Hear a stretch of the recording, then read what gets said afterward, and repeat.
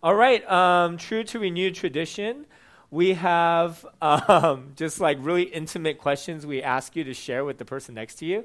And so I give us like 3 minutes. Pick a sin that you struggle with in your life that happens semi-regularly that you also would be willing to share with someone next to you. And then why do you struggle with that sin? All right? So go ahead, look around, look for someone safe, and go ahead and share. All right, thanks for sharing. I feel like you probably got to know someone next to you a little better. So one of our core values at Renew is we are God's family. Last week we actually talked about a core value of being empowered by the Spirit and listening to His voice. God's family is a core value, I think, that has ran pretty deep for us. The first kind of little installment is be you, be loved, be transformed. And I think, we can't experience transformation without being loved, and we can't be loved without being authentic. And I think we have some really deep foundations at Renew in this sense of being able to be authentic with who we are, with our strengths, with our weaknesses, not having to put on a mask when we come on Sunday or just, give this superficial sense of spirituality. And I think a lot of our church has felt loved as well, that we are a family who's been willing to embrace each other in our weaknesses, in our sins, being able to journey with each other. And now as a leadership team, we're really praying for transformation. So I think one misconception of love is that we are okay with people being where they're at. Like if Johnny shared his sins with me, I'm just like, oh, I love you, man. I'm here with you. And there's not this desire for someone to be more like Jesus. There's not this desire to be more holy. And instead of being a priest or a prophet to him, I'm simply like another friend who is unconditionally accepting but not really drawing him closer to Jesus.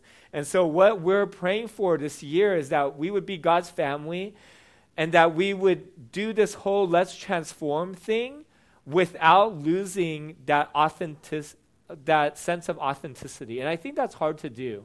I feel like a lot of churches can be stagnant in just be you, and a lot of churches can go to the transformation side and it actually look more legalistic and superficial instead of being able to maintain like this is where I'm at and will you be with me here? And so we're striving to do that. In the next 2 sermons, we're going to be talking about sin and how to pray in our sin life, how to pray not only prayers of confession, but going deeper than that. And so this whole summer is spent on prayer, and we're going to really come down to what it looks like to pray in our sin. I actually had 1 sermon for this, but I divided it into 2, just like The Hobbit. So the next one's going to suck. But then the third one will be okay again. So the first thing we learn about sin, and this is the passage we're going to delve into in the next 2 sermons, is when tempted, no one should say, God is tempting me.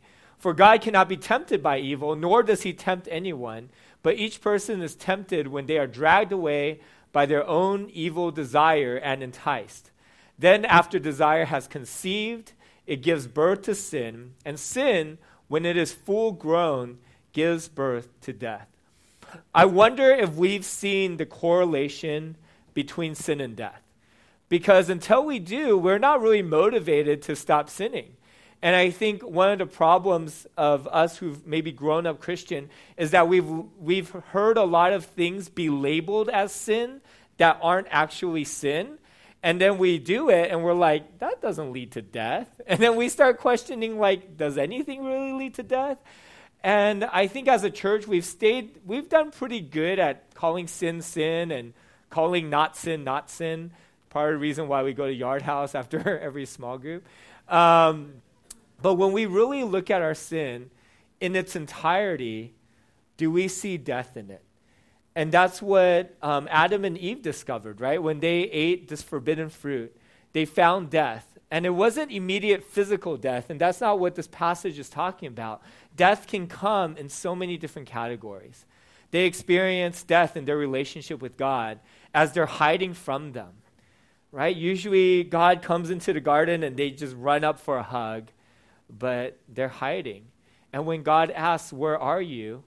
Why are you hiding? He's not just speaking of it locationally because he knows where they are. He's speaking of it almost as a wife speaks to her husband who feels emotionally distant, like they're sitting next to each other. But where are you? I feel like something's wrong. Adam and Eve experienced that with their relationship with each other. That at first they were naked and they felt no shame, but then they started covering up. They couldn't be as vulnerable anymore. They were afraid of being hurt. And then they ended up experiencing physical death as well. There was this deterioration of their body. And so when we think about sin that leads to death, do we think about how our sin is leading to death in our relationship with others, in our relationship with God, and even in our physical bodies? When we think about gambling or being an alcoholic, do we think about how that can bring death to our family and friends? When we think about sexual addiction or being judgmental or having obsession with our body, have we seen it in terms of its entirety? When it's full grown, what does this really look like? If I walk all the way, my sin all the way out, do I see the death that it can bring in all these different categories? I share this illustration hesitantly, but it just works so well. Once in a while, I think about sleeping with another girl, not Nina. And if you're a guy, you're like, yeah. And if you're a girl, you're like, maybe. Or you're like, yeah, I kind of get that too. Sleeping with another guy that's not your husband. And then now, I've been practicing thinking about the entirety of that. Like, what does that full grown look like? Like, if I were to actually give into that and have that realized and experience the pleasure of it, what does it look like the day after? And the day after that? And to sit in front of my wife and to say, finally, not be able to handle the secrecy of it, and to say, dude, Nina, I cheated on you. And to think about like her tears and her anger and her hurt and how she would withdraw, and to think about my son and the distance that I would feel with him, and then to come up in front of our church, and to say, I have to remove myself from the pastorate, and then to sit with my friends, each one of them, and to confess to them. I think we need to play out our sins a little bit more. I think we need to play out our fantasies a little bit more. Because when they are full grown, when we walk to its end and we finish the journey of sin, there's death in so many categories. And the things that our world glorifies and sings about and writes stories on that says this isn't that bad, I've seen it, and it's that bad. I've seen people give their lives, up their families and their jobs to all of the sins that God lists, even the ones we dismiss. I hope there's this deep conviction in our hearts that sin leads to death. And I hope that there's this desire as a community to rescue each other from death. That when we just gloss over sin, when we become judgmental, instead of really confronting someone in love and building them, trying to walk them out of it, we're saying that I'd rather judge you and see you die than actually be your brother or sister in Christ. Or I'd rather have you like me and see you die than be someone who loves you and holds your hand and brings you before the Father and says, I'm committed to be with you in this space. I'm committed to be with you in your one step forward and your two step forward in humility, in grace, in gentleness. And I'm committed to you when you take 4 steps back. That's what it means to be community. To love each other, to rescue each other. And then in verse 13 it says, let me jump to the final point. One of our final points. It's not God, it's you. Okay? When we sin, we need to own it. But this is what we tend to do. We tend to blame God or blame the people around us. When tempted, no one should say, God is tempting me. For God cannot be tempted by evil, nor does he tempt anyone. It's not God's fault. Can we say it like 100 different ways? And yeah, I think like maybe we don't say God is tempting me, but haven't we found ourselves in our sin blaming God sometimes? And if I were honest, I would say I can identify with that, right?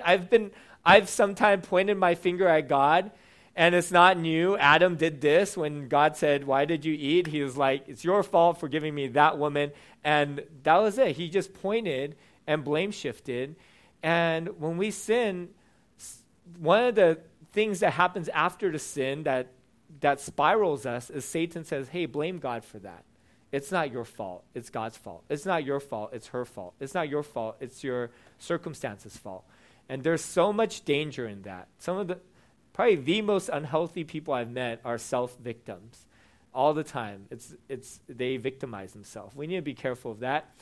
So anyways, God doesn't tempt you. He's never been tempted by evil. Evil has no appeal to him. It's against his very character. And he doesn't tempt anyone. And here's some verses that talk about that. The next verse in James chapter 16 says, "Don't be deceived, my dear brothers and sisters.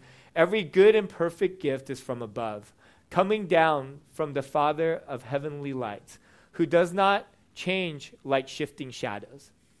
So there is a deception. That's why James says, don't be deceived, because there's someone, a deceiver, who's saying that God doesn't give good and perfect gifts, that he gives evil, and that he tempts us to do evil. And how I've heard this is, I'll say, "God, why did you make me like this, or I want this thing," right? Have you ever said that? Why did you make me someone who's susceptible to alcohol? Why did you make me someone who loses my temper? Also, I've said, you know I can't resist it, right? Have you ever said that before to the Lord? Like, I fell, and even though I fell, why, God, would you place this in front of me? You know that I can't resist this temptation. And if you're a good Reformed person, why did you ordain this sin, right? Obviously, God predestined everything, and he predestined me to sin. Therefore, I sinned. And if you think deep enough, I'm sure you've heard and at times been deceived and have blamed God or blamed others for your sin. But James makes it very clear that not only does he give us good and perfect gifts, but every good and perfect gift comes from the Lord. Every good thing in your life is because of him. And then he says, your Father doesn't change like shifting shadows, right? Depending on the time of the day, the shadow will shift. And I wonder if you've described God like that in your life. He was good here, but over here he left me. He was good here, but over here he let me go. He surrendered me to evil. He was good here, but over here he's gone, or he's put these temptations in front of me, or he made my life hard. James said, God doesn't shift. His character stays the same. The way you experience his love then, he loves you in the same way now. The way you experience his grace then, he extends the same grace to you now. And then Paul goes further in 1 Corinthians chapter 10, verse 13. And here are some takeaways I want us to have as we approach God and as we learn to pray in the place of sin and struggle in our lives. It says, no temptation has overtaken you except what is common to mankind. And God is faithful. He will not let you be tempted beyond what you can bear. But when you are tempted, he will also provide a way out so that you can endure it. I would suggest all of you put this to memory. I memorized that in high school, and I've pulled it out of my memory bank like every other day. But the first thing I see is that in 1 Corinthians is that, your struggle and the sin that you're going through and the journey you're on, it's not that special. You're not the only one. And that's why we need community, and that's why we need a community that's authentic. Because I will bet money with you that there's someone else in this room who has walked your journey, who is struggling with what you're struggling with, who you're thinking you shared your sin, and then there's that other sin that you're really thinking about. And guess what? Someone in this room is thinking about that sin too. And I hope there's a sense of comfort here. And that's where our community, when we talk about being authentic community, that's what it looks like. That we talk about the other sin, and we say, well, there's someone else in this room who's struggling with that other sin too. And how do we walk together in it? There's someone else in this room who has struggled with that other sin for 30 years and found some victory, a lot of victory. And how do I ask them to journey with me and show me the next step? But here's how we can pray. It says, and God is faithful. He will not let you be tempted beyond what you can bear. I think the first thing we can pray is to pray the faithfulness of God in our situation. You know, oftentimes we learn as Christians falsely that God loves us and is with us when we're good, but when we're bad, when we're struggling with sin, when we've fallen into sin, that God just kind of walks away, that he leaves us ashamed and alone. And maybe we've picked that up from our parents, right? When we're good, our parents gives us hugs, but when we're bad, we're isolated into our room, and somehow in isolation, guilt, and change, we're supposed to be a better person. But that's not how our Father operates. When he says he's faithful, it means he's with you all the time. It means he's with you when you're doing your best worship set, but he's with you when you're throwing a tantrum, when you're looking at things you're not supposed to look at, when you're gossiping. And it's only when we know God is close to us in those hard moments that we can be healed and freed in them, that we can experience him in it. If we're alone in our hard moments, then all we have is ourselves to battle out, right? But if we can start picturing our moments of deepest temptation and say, God is there too, holding us, rooting for us, giving us a way out,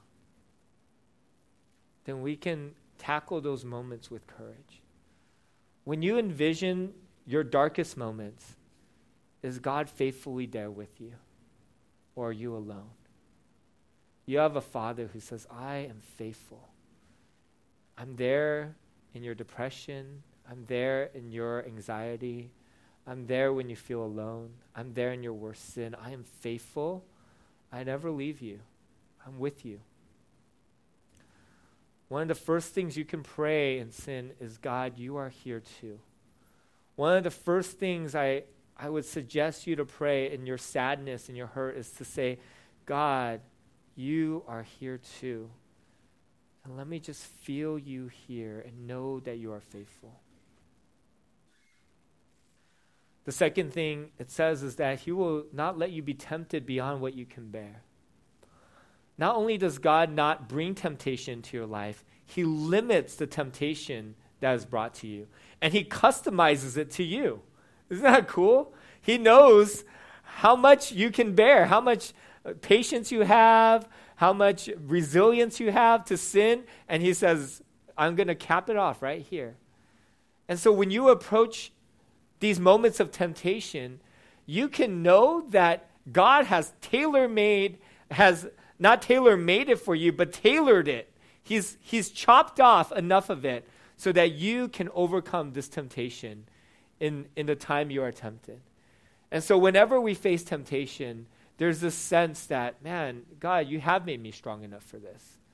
And if I depend on you and if I'm aware of your presence and ask you for help, we can battle this out together. We can find victory at the end of it. If you see temptation coming your way and you just kind of like roll over and like, oh, it's too big, then, think about this verse a little bit more. God doesn't give you any temptation beyond what you can bear. And lastly, he says that he will provide a way out so that you can endure it.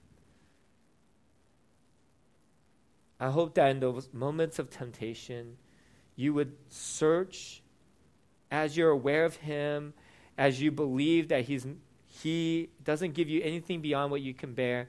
You would also be searching and searching in those moments of temptation, searching for an exit, searching for a way for God to bring you out into freedom, into victory, into more strength.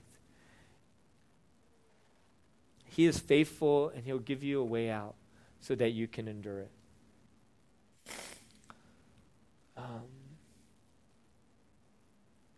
Maybe we'll stop here today, and we'll continue it next time. We're actually going to do some drawings next time of icebergs.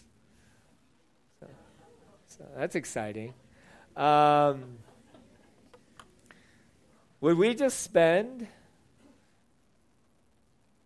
2 minutes and just pray for each other? I think that's something we really value at our church, to pray with the person next to you and to pray whatever sin they profess, whatever circumstance that leads them to the sin.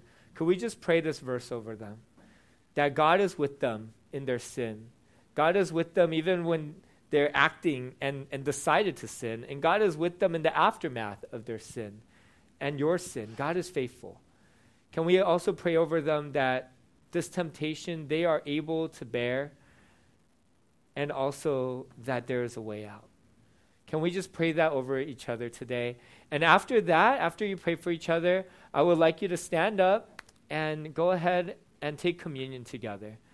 And remember that we are able to have God with us and have a way out because Jesus died on the cross for us, right? That's the cornerstone of our Christian faith. That all this is possible, us being able to fight sin and have victory over sin, is because we have a Savior who died for our sin and who was victorious in his life and gives us his righteousness and his victory. And another beautiful part is that, man, we fall short. And sometimes, even though God's faithful, even though there's a way out, even though it's not beyond what we can bear, we still sin. And guess what? Jesus forgives us. And so as we take communion, we remember that in our failure, he is still faithful and he forgives us. So when we pray for each other this passage, and then when we take communion together and remember Jesus' forgiveness and how he gives us another chance for victory this week in this moment. God, we're so thankful for our brothers and sisters in this room. And I pray that we will lean on each other and point to you today. That we would speak your truth over each other because we need it.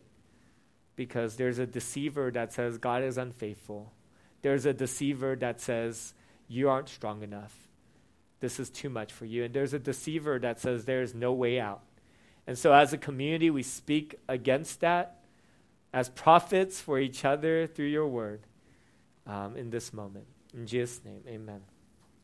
All right, go ahead and go back to your groups and pray this verse over each other. We're going to keep it up for a few minutes.